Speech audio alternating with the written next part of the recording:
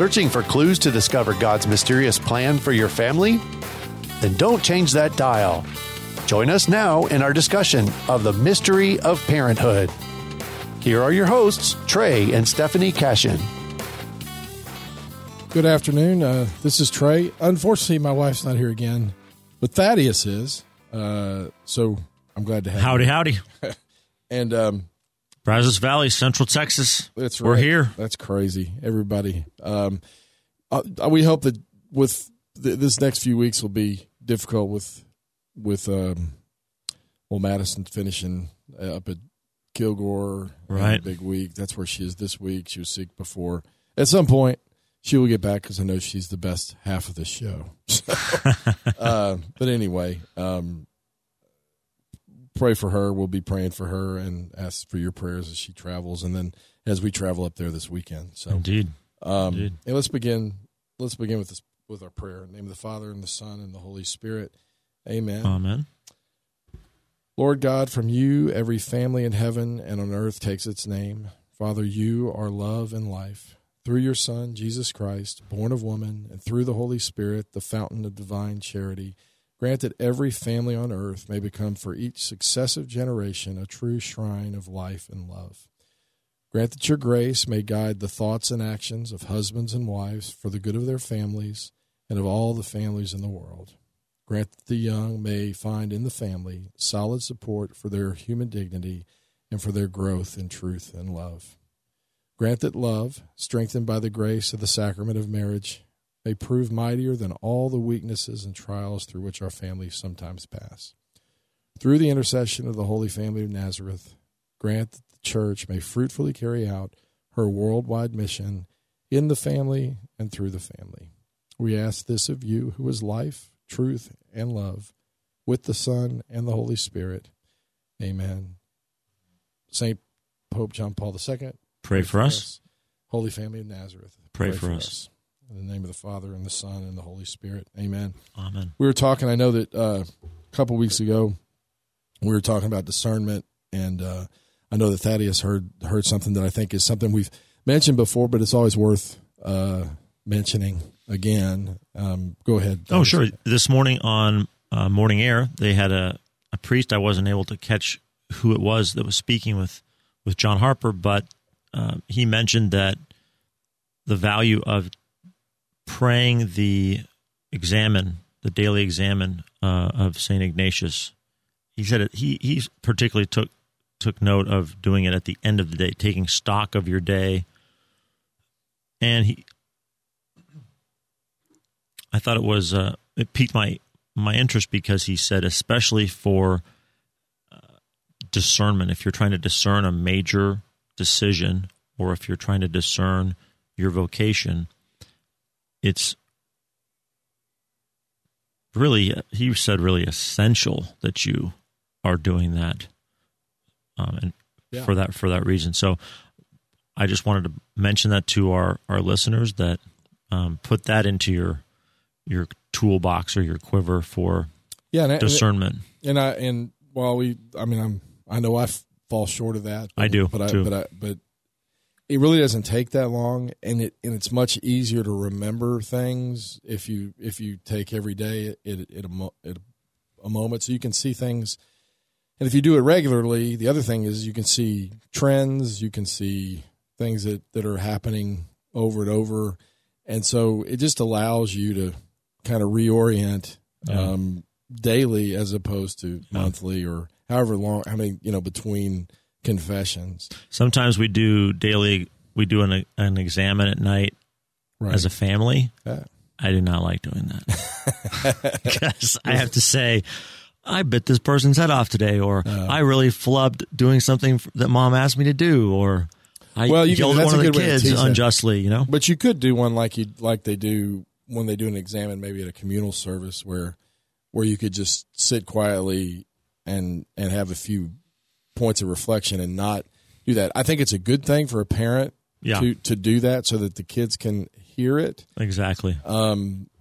So I think that's a great way of exam. But as they get older, to get them in the habit of doing it, they may not feel comfortable, or they may just say what they think they're supposed to say, as opposed to maybe just saying, look, this is between you and the Lord, but this is something that you should do.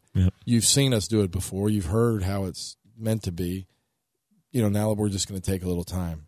I'm telling you that probably's never happened in our house. It ought to, but I'm just here to tell you, there are things that always are pointed out by various people that are always like, that would be a best practices. That would be something, and it's something that could be changed. It could change a lot of things in your family if you do. But I think the church has always taught, St. Ignatius forward, but that we should regularly examine, how are we doing? What's going on? What do we struggle with? I mean, goodness gracious, if you've ever looked like at Benjamin Franklin or whatever, when he talks about developing virtue, I mean, he talks about, even if it's just picking one thing, that you have to evaluate how you did on that one virtue or trying to get rid of that one vice daily. So this is the church, but it's also just common wisdom, that the way you make a change, the way you would come to a decision or be able to discern something is just being aware of what's going on in your life and what you're struggling with and what you're having some success with, and opening yourself up to what is God going to do with that. So, anyway, so today we're going to talk. We kind of talked last week. We had mentioned about how the church is meant to be a sign of God, that as a sacrament, the holy matrimony is meant to outwardly be a sign to this world of some number of invisible truths about God, about the church. And one of the things was the domestic church. And so if we look at the domestic church, if we look at a family as the domestic church, we can apply traits of the Catholic Church and say that the domestic church should strive towards those similar attributes. And one of those attributes, well, not one of those. We say it every Sunday in the Creed at a minimum, that we believe in one holy Catholic and apostolic church. The Creed, that's that long thing we mumble through in the middle of Mass, right? In the middle of Mass on Sundays. Okay, yes, good. That's right. The Nicene Creed. Some families, they do sometimes I fall into the Niceno-Apostolic Creed. Oh, the Apostolic Creed. I mix up my parts of the Nicene Creed with the Apostles' Creed. I don't necessarily think it's terrible. I mean, what's interesting is if you look at it, I mean, the beginning expression of our faith, which has been around, is to do the sign of the cross. I mean, the sign of the cross is an expression of really the essence of what we believe. We're signing the cross. The cross saved us. We are found. Hopefully, we're meant to be in the family of God. So, in the name of the Father and the Son and the Holy Spirit. Right. It reminds us of who we are in Christ. It reminds us of our baptism. And if you just take that is really the framework for. It's for every creed that's ever been put together. It's kind of the outline for that. So it's, you come into church or you go wherever you are, when you say the prayer, which is, the signing of the name of the Father and the Son and the Holy Spirit, we're really kind of given the Cliff Notes version of what we believe. True. So I think that's a fair way to see it. Every time we break it up, whether you go to a baptism, which we went to, we saw, I guess, last week, in addition to a confirmation, you had or three confirmames. But, three confirmations. Yeah, we have triplets. That's right. It was actually more like 78 confirmations, but three of them were our kids. Right. That's a good percentage. That's a pretty good percentage. I bet we had the highest percentage of anybody there. Yeah. but anyway, but I think it's important to remember in the more extended version of the Creed, of the Nicene Creed, the one that we typically say on Sundays, not always. We can say the Apostolic Creed, which is shorter.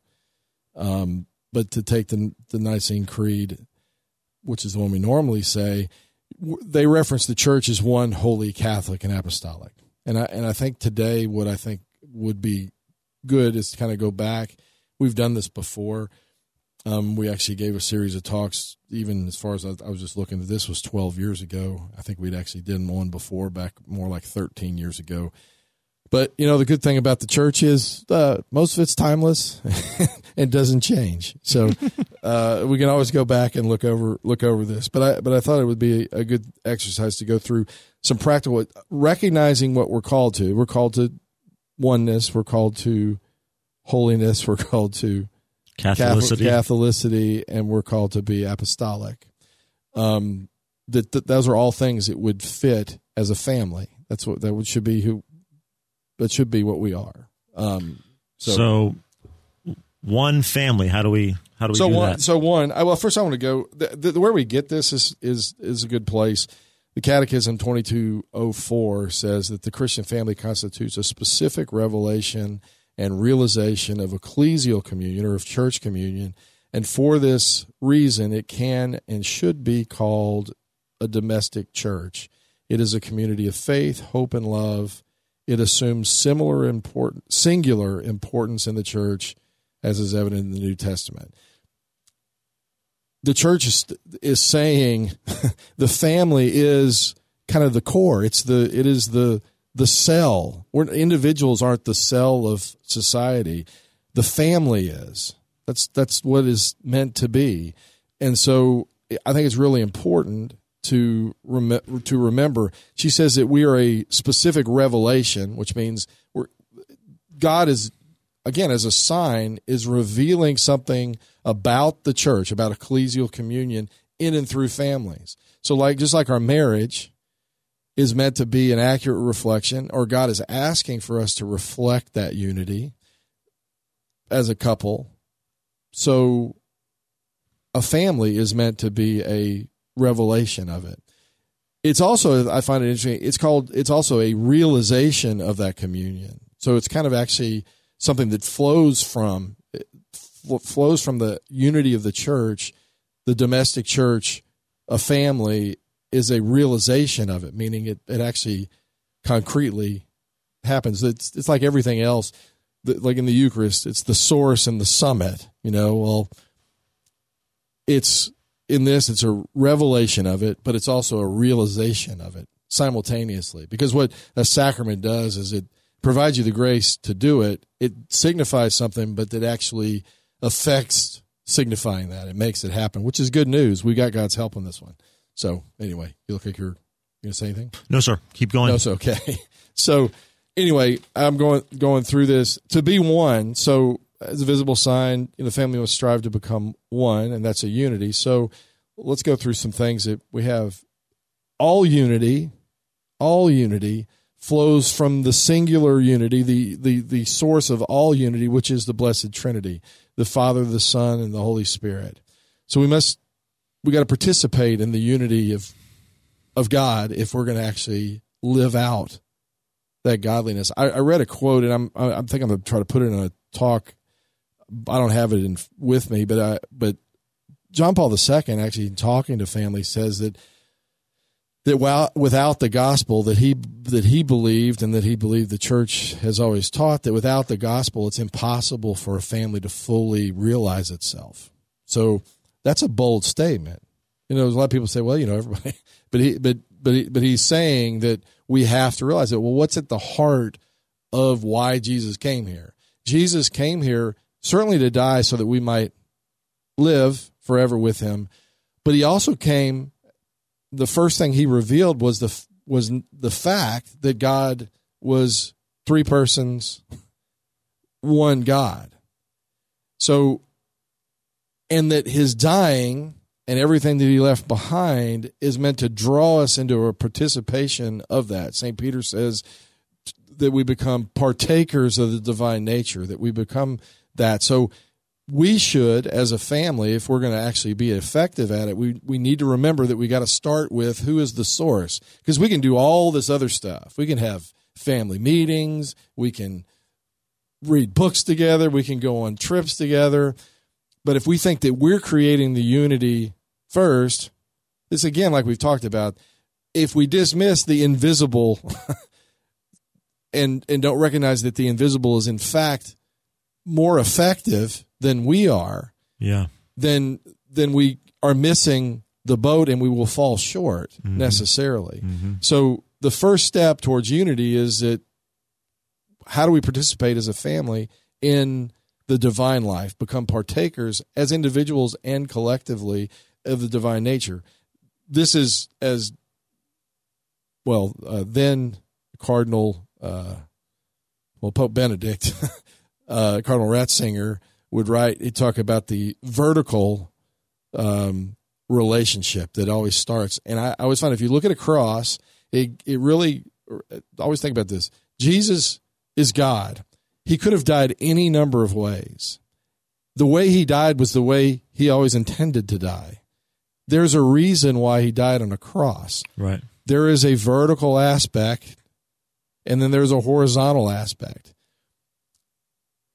Humanity is at the heart of that, but that vertical aspect, if you think about a cross does not stand without the vertical. I mean, if the vertical is not planted, if you don't have heaven meeting earth, then it's not going to stand. And I think there is reason that he chose that as a sign. The foundation of unity is always going to be the connection between our daily life upward, if we're going to up to God. All right. If that's not firmly planted, all the rest of it falls apart. So how do we do that? I mean, some of this should be pretty. At the heart, we go to Mass together.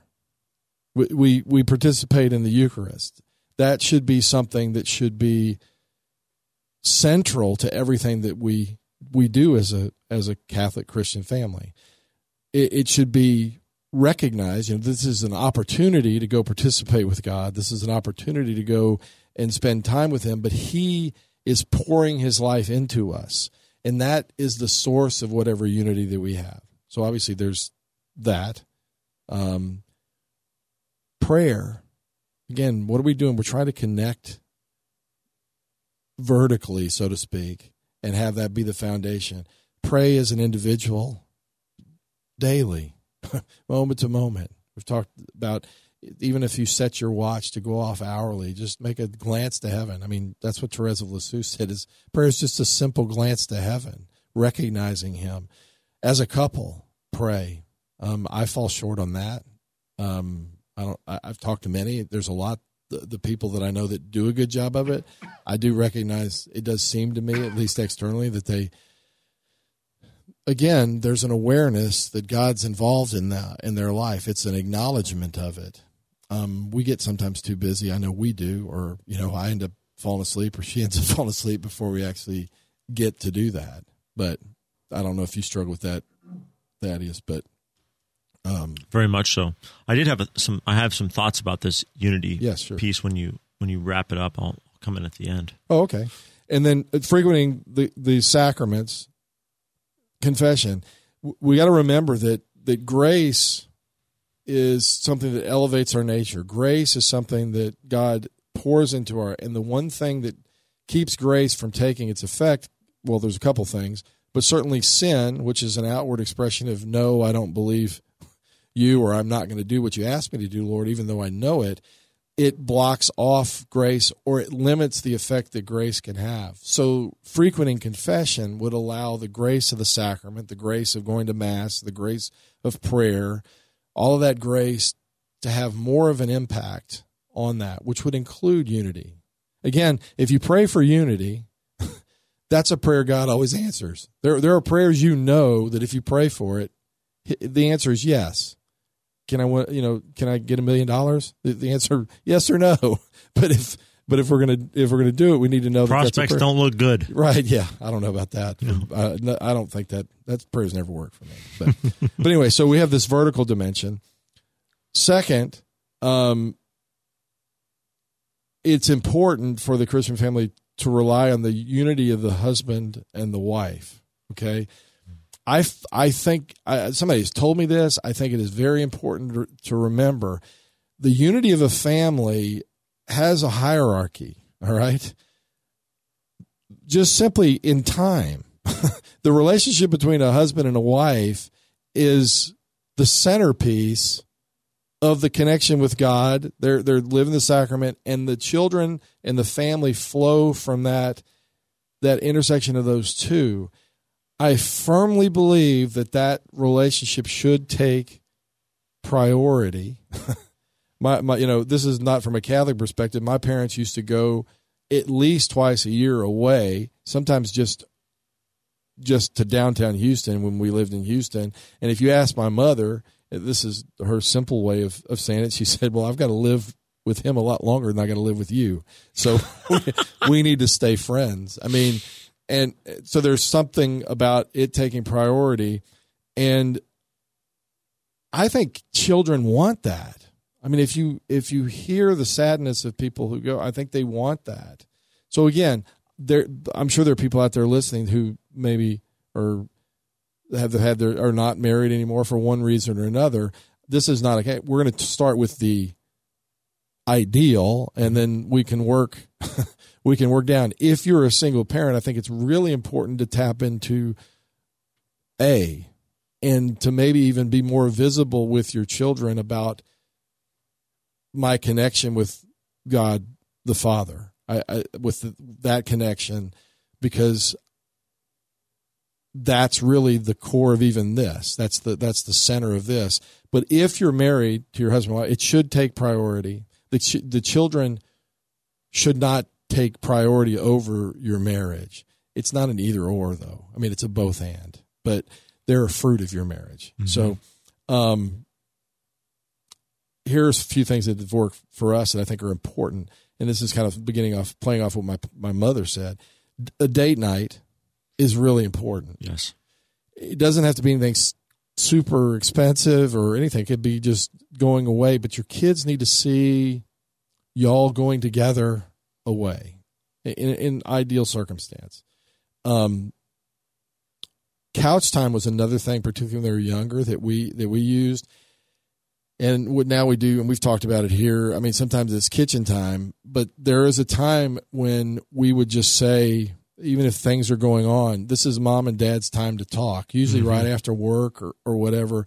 Do not interrupt. Mm-hmm. And when they're younger, we even use signs, like we even put a sign, this is 20 minutes. We'd set a timer. Posted, no trespassing. Right. Or there's a timer, right. I mean, even where they could see, but you'd have to be an emergency for them to interrupt. Yep. Mom and dad so when he comes home, right at the beginning again, as a sign that points to this takes priority. Here's another thing that I think is a great thing. When the kids get older, I don't think it happens quite as much when they're younger. They might disrespect one or the other of the parents, and they may even go to the other parent so as to not cause division. I mean, from us, there's an answer to this. A child may come to you and say, Mom, she did this, and this is why I did that, or Dad did this, and pointing at that. To use the term, that is my wife you're talking about. Mm. To make a distinction. This is just not another person in the house. This is my wife. All right. So you're talking about her. Yeah. To let them know that she holds a position of deep respect. Yes.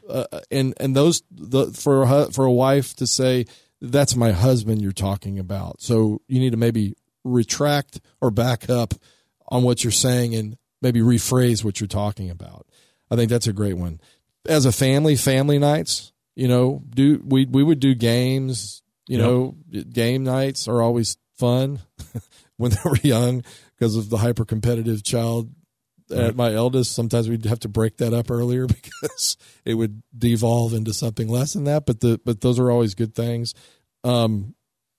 Anyway, there's so many things that you can do to actually express that unity, but always be pointing to the fact that there is the marriage is the center of it, that they don't exist separate from that marriage, and that they're a fruit of it, and we love them for that. Yeah. But they're first. So those two. And then finally, I think this is really important for them to understand that all visible unity, if we look at the church, is tied to even Jesus put a person in place. On the Catholic Church, the Pope is a sign of visible unity. So we need to recognize that and that person has authority. Well, as parents, we need to hold fast to the fact that we have authority. We've talked about this before, maybe not in these exact terms. What's important about authority? I think that in this culture and in this country, we've done an injustice to it, that authority is used to kind of run over people, it's not what it's meant to be. Authority is for the sake of serving another. Authority is something that's been given to somebody so that they can look out for those who are under their authority for the sake of those people. That's what the church is. I think it is so important, if we're going to be an accurate sign visibly of unity, is that we have to have authority, but that authority is always got to be in reference to, this is for your good, children. The reason that we're not letting you go do this is because of this. That's for your good, not because of mine.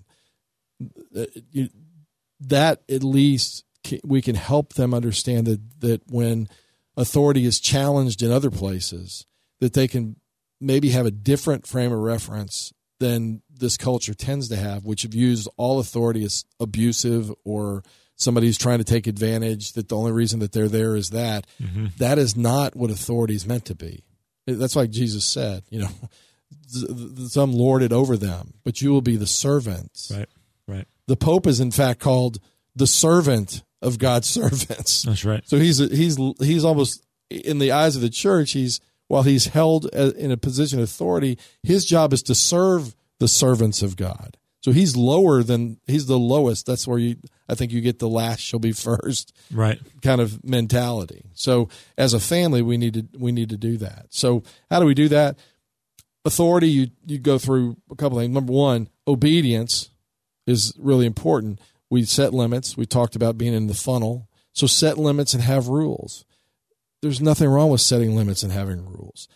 It is important, I think, to understand why you're setting the limits, and at some point to be able to articulate, although you don't have to your children why those rules are there and what benefit it serves them. Those are part of the discussion that has to be ongoing.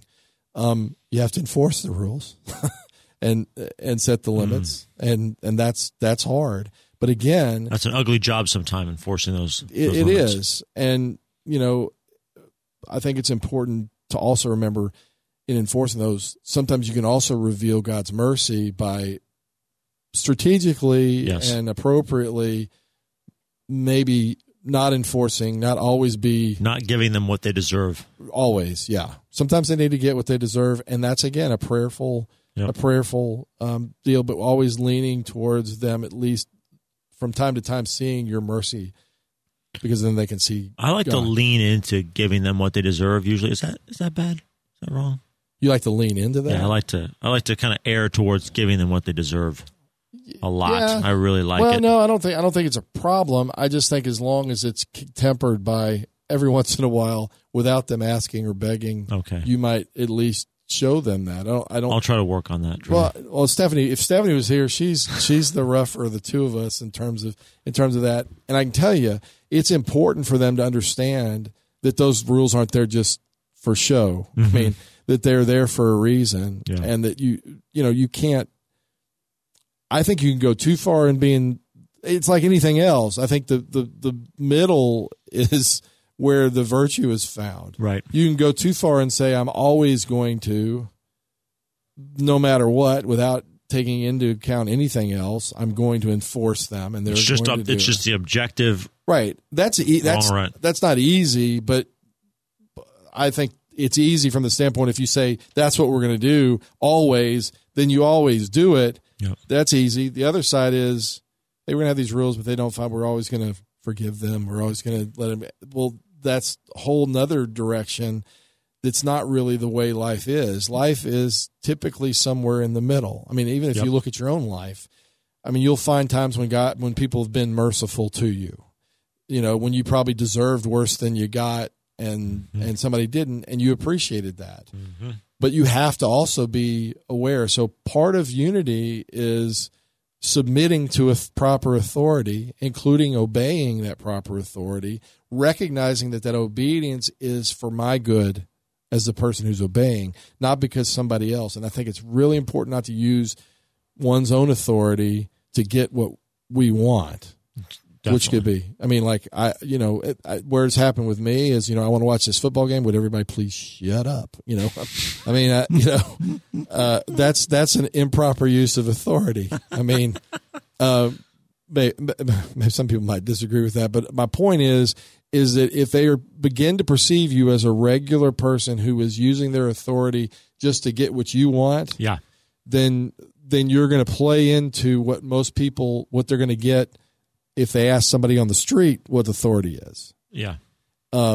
We've got to be signs of contradiction. Yes. We've got to be something different than what they're getting out there. And so every once in a while, you might want to surprise them with that. I think I've had Marcel on here saying that did something where he had done it, but one time just out of surprise, he took her away and actually said, "I'll take your punishment." I mean, he did some things that were like, you would have to do this. I'm going to do it for you, and you're going to watch me do it, and I'm not going to make you feel bad. I love you.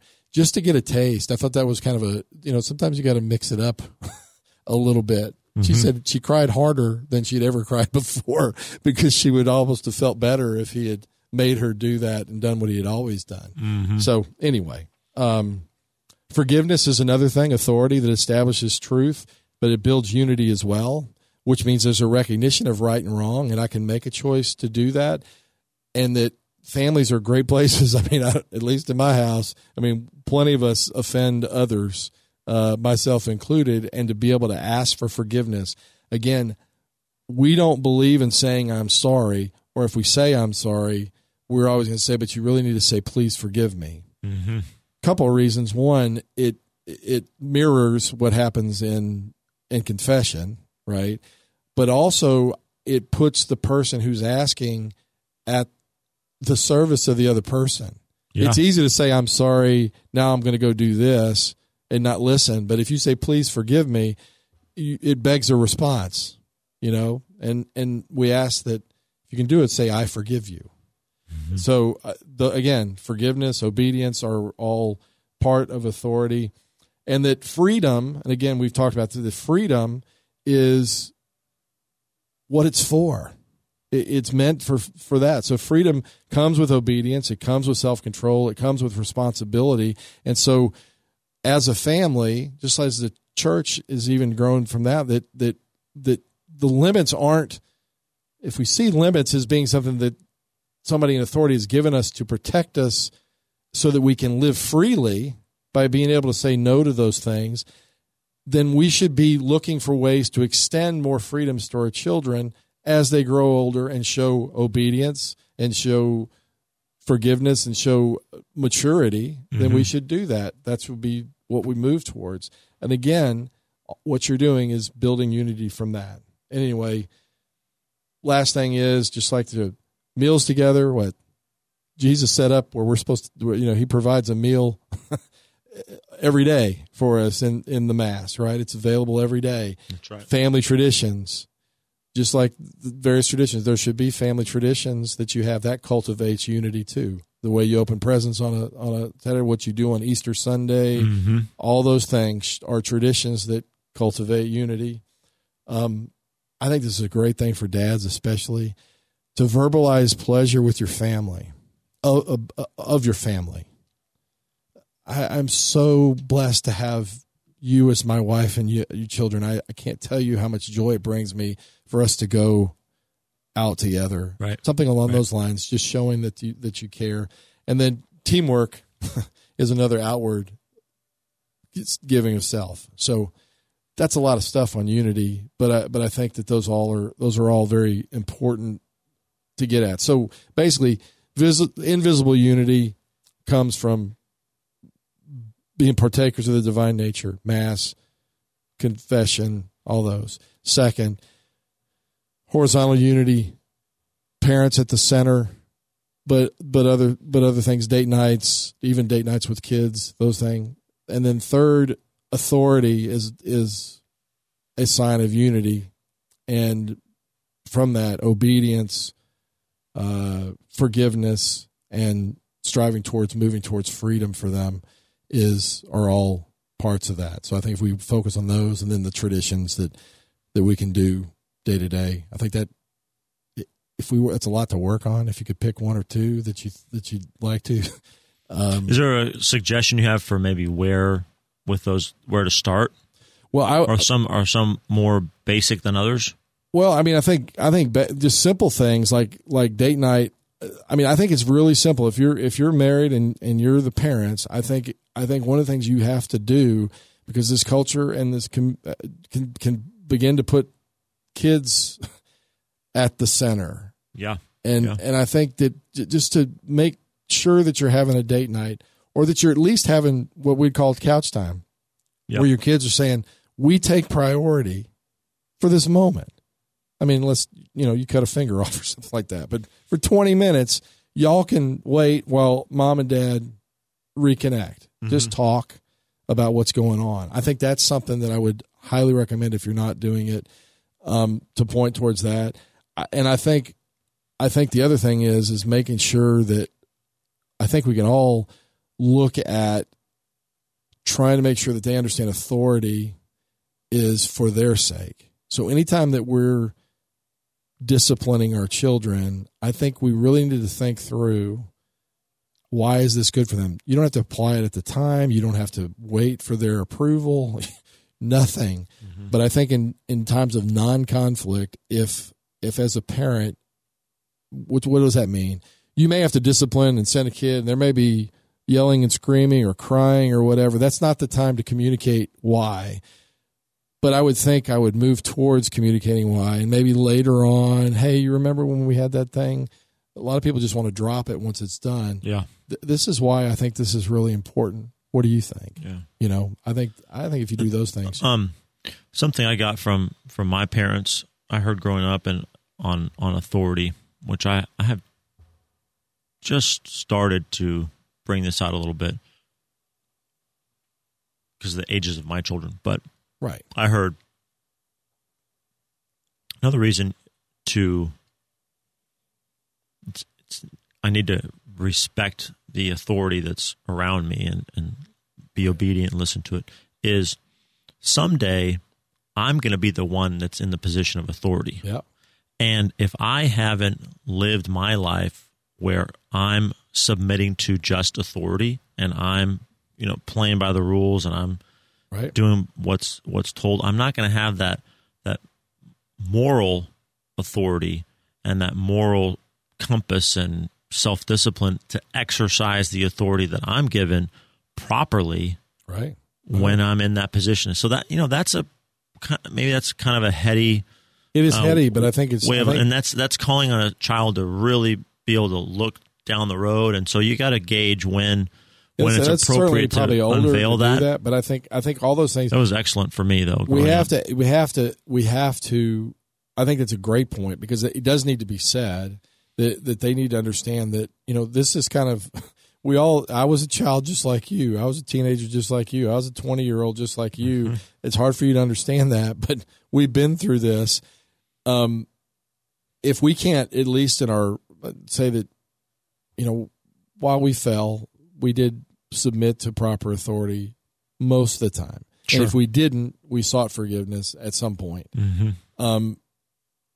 We need to be able to call on that. If you didn't, doesn't mean you're still not called to it, but I think it's important to point out to them as younger ones that is something that they need to recognize. It is definitely, and they're growing. They're going to grow into that. Right, exactly. Mm-hmm. I think the other thing that I would do if you're not doing it is do have a family time set aside. I mean, even if it's just 20 minutes, I always find even today pretty productive just to talk about what we're doing over the next week, to get together. Usually that jokes start being told and people start laughing, so it builds just being around. And Stephanie likes to do that family meeting on the gospel meeting. Get on the same page, people. Get on the same page. Which the gospel meeting. But again, I think it extends to this. You've got to make time to just get together, even if that's the only reason that you have. It may be very small. There may be very little to even talk about to get on the same page. But as we talked about when we talked about, I think the guy's name was Simak, talking about the fact that you need to have that time that's not filled with an agenda. Yeah. That you're together. So just to get together. Yep. And allow for the conversations that occur, even the joking around or how you doing that occur builds unity. You have to make time for that. Mm-hmm. And so we don't have to always fill it with stuff. You know, you could fill it with a game, and that's great.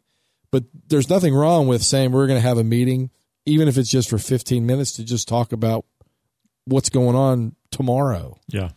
And allow that to become something that, oh, yeah, you know, it's fun. I haven't talked to you about this, and I had that go last week or whatever, and let it just happen. Mm-hmm. So I think that's really, really cool. So if you make time for that, date nights, at least beginning to recapture mom and dad or at the center. Or at least couch time or some kind of designated time where... Sometime, and preferably when regular. they're aware that that's happening. Yeah. You know, that they see it or aware, okay, this time is theirs. Yeah. I think is really important. Yeah. Something else I was going to offer was, I was thinking about this last week a little bit with the Mass being the source and summit of the faith. And you mentioned prayer as well in there, and how those are so much in relationship with each other, in that I think a lot of times we hear the Mass being the source and summit, kind of it's used with this meaning of it's supposed to be this incredible experience for you, or you should understand that it's this incredible transcendent experience, which it is. It doesn't always feel that way or appear that way physically, but it really is. Right. But to understand that summit word, which is that's at the summit of a mountain, is at the peak. Right. Well, you don't just. It's a lot different getting to the summit of the mountain if you just take the cable car up to it, and you just rather than if you climb. Right. So, trying to commit myself to climbing up to the summit during the week, you know, through a richer prayer life, better engagement, more regular engagement with the scriptures, or studying the lives of the saints, or doing some spiritual reading, you know, being more deliberate about that to help make that summit moment on Sunday more like a summit moment. Right. And I think the cool thing, I think it's really important. You can make the link as they get older between the Mass and real life. Okay. This is a very simplistic way of looking at it, but the Mass is a lot of the same stuff over and over. Sure. It can look boring if we don't really understand what's going on, right? Mm-hmm. There are people that are in authority. There's time to speak. There's time not to speak. Well, the family is the same way. It becomes very repetitive. It can be something that even seems boring and mundane if we don't open our eyes to what's really going on here. The family is meant to be the domestic church. It is meant to be a place where virtue comes out, where everything that we're meant to be is meant to flow from this family relationship. Right. And we can get caught up in the entertainment value in a family and forget that the church in her Mass, which is the family meal, right? And the family teaching and the family get together. Yep. It's not always fun and entertaining. But we're missing something if we're not recognizing that it is indeed the most important thing that we can do. We can say the same thing for the family. It's the most important thing that we can do. Yeah, you know, we do this. Our schedule is over and over the same thing. I think you can make that connection in a way and say, look, that's life as God has revealed it in and through the person of Jesus. He came in the family, and through what he left behind in the church is pointing us to the fact that we're not meant to be entertained all the time. Right. I mean, that's a great point. And most families have a routine about how they do their family meal too. And right. they eat kind of the same things over and over again. That doesn't take away from the meaning and the beauty of the family meal together and what's available there. Right. And that's why we've got to make sure that we're saying that and teaching them that it's not always about it being, fun. I mean, the quote, or about it being entertaining. Mm-hmm.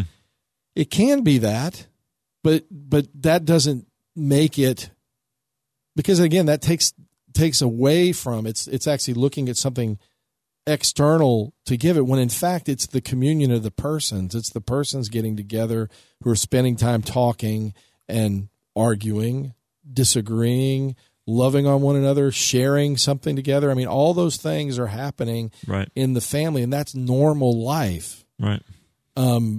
We've got to work towards recapturing the fact that we're at, the value of the routine. And I've heard somebody say, and I can't remember who it was, talking about, we say we don't like routine, but the reality is if the sun didn't come up when it's expected to tomorrow, it would scare the heck out of us. Right. That'd be a big problem. If things change so significantly that we couldn't look at our watch and know this is where I'm supposed to be at this time. So we do like routine. We just tend to think we don't like routine. Yeah. I mean, we like to know when and where things are going to happen. With a family, we can go too far and try to make it more than it has to be. It just needs to be together. I don't know where we're close. We may have to go. I'll go to the next one, which I think we've talked about. So one, we're definitely doing another show. We're definitely doing another show on this. The rest of this, but I think again, if we don't get to the holiness, I think this is a point we're saying. It's a way of looking at what you do as a family, which I'm proposing here, which I don't think I'm proposing. I think the church is proposing. Yeah. We're meant to take seriously the fact that we should be outward revelation of the church's communion, all right, of its unity with that. So as such, we should purposely be thinking, how can I do this? Mm-hmm. What do I need to do? Or just the day-to-day stuff. You're probably doing some of the things that we're talking about. It's not just doing it, it's making the connection. Hey, this is purposely why I do this. This is why I prepare the meal. This is why I say, okay, on this night, even though things are busy, we're going to have a meal together. Right. Everybody will say no to their friends. We'll put it, and we're going to have a meal together. Right. The church does what? Offers the meal all week long, but it does require, or highly suggests, that you make it once a week. Right. Well, I think as a family, it's fair to say at least once a week we're going to make a point to gather as a family around the table. That's being purposeful. You may be doing that already, but that's purposely saying we're going to try to be an accurate reflection of the church. Yeah. Right? We don't have to make it entertaining. The church doesn't worry too much about it being entertaining. It is more concerned about us participating consciously and actively in it. So what does that look like? Well, if we have a gathering, whatever the gathering is, we want full conscious and active participation in our time. So what does that mean? Maybe we set a clock and say 20 minutes, but 20 minutes we're getting the full attention of everybody here.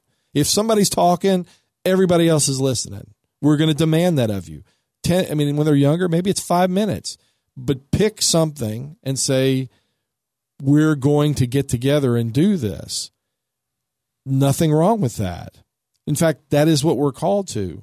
And I suppose another part of this unity piece, too, is if you're hearing some of these ideas and you want to implement them in your family, talk with your spouse about these things first. Don't just come home and say, right, absolutely. We're doing so, be of one heart and mind, right, I think as a married couple about come how together, you're gonna come together on the fact that, look, we're going to take seriously the fact that we're meant to be a domestic church. Here are some things that we could maybe do. But let's just add this one thing this next week. What do you think about that? And you don't have to over spiritualize this. You don't even have to necessarily make the connections with the kids initially. Right. You just do it. Start doing it. Just start doing it. What's wrong with saying we're going to have dinner at least one night a week? It's just it's us. No friends, no nothing, no TV. Yeah, maybe no TV. Mom and Dad put your cell phones away. If they're younger, when they're older, for sure, everybody puts their cell phones away. And start off with, I always say, when you're starting something new, make sure that you define what your expectation is well. Make sure it's a very attainable goal for the age of the kids, and then just do it. Look, we're going to set the clock. I promise you, when it goes off, we're done. Okay? And then just extend it over time. You can make it 10 minutes, or you can make it 5. When they're older, when they were my kids' age, they better be able to give me 25 minutes because they're going to watch a TV show for 25 minutes. So let's get together. It's on, but when 25 minutes is up, y'all are free. So just be conscious about that, I guess, is all I'm saying. Yeah. Anyway, it's a way of thinking more than it is a prescription, I guess. So I know we're down to the end here. Again, I'll try to do Stephanie's deal because I think it's really important. Remember to parent with purpose, pray, and then prepare for God to amaze you, because He will. If you'll just take the time to be purposeful about what you do. So this week, do something to make the domestic church more like your domestic church, more like the Church of Jesus Christ. And anyway, pray for us. Hopefully, Stephanie will be back next week. Thank you, Thaddeus, for being here. And anyway. Good job, Trey. Thanks. Thank you very much, Thaddeus. I can't see the time from here. So anyway, God bless you guys.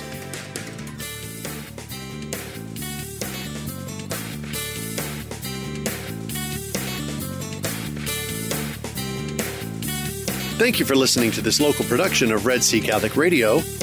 Tune in next week at the same time to hear Trey and Stephanie Cashin share more on the mystery of parenthood.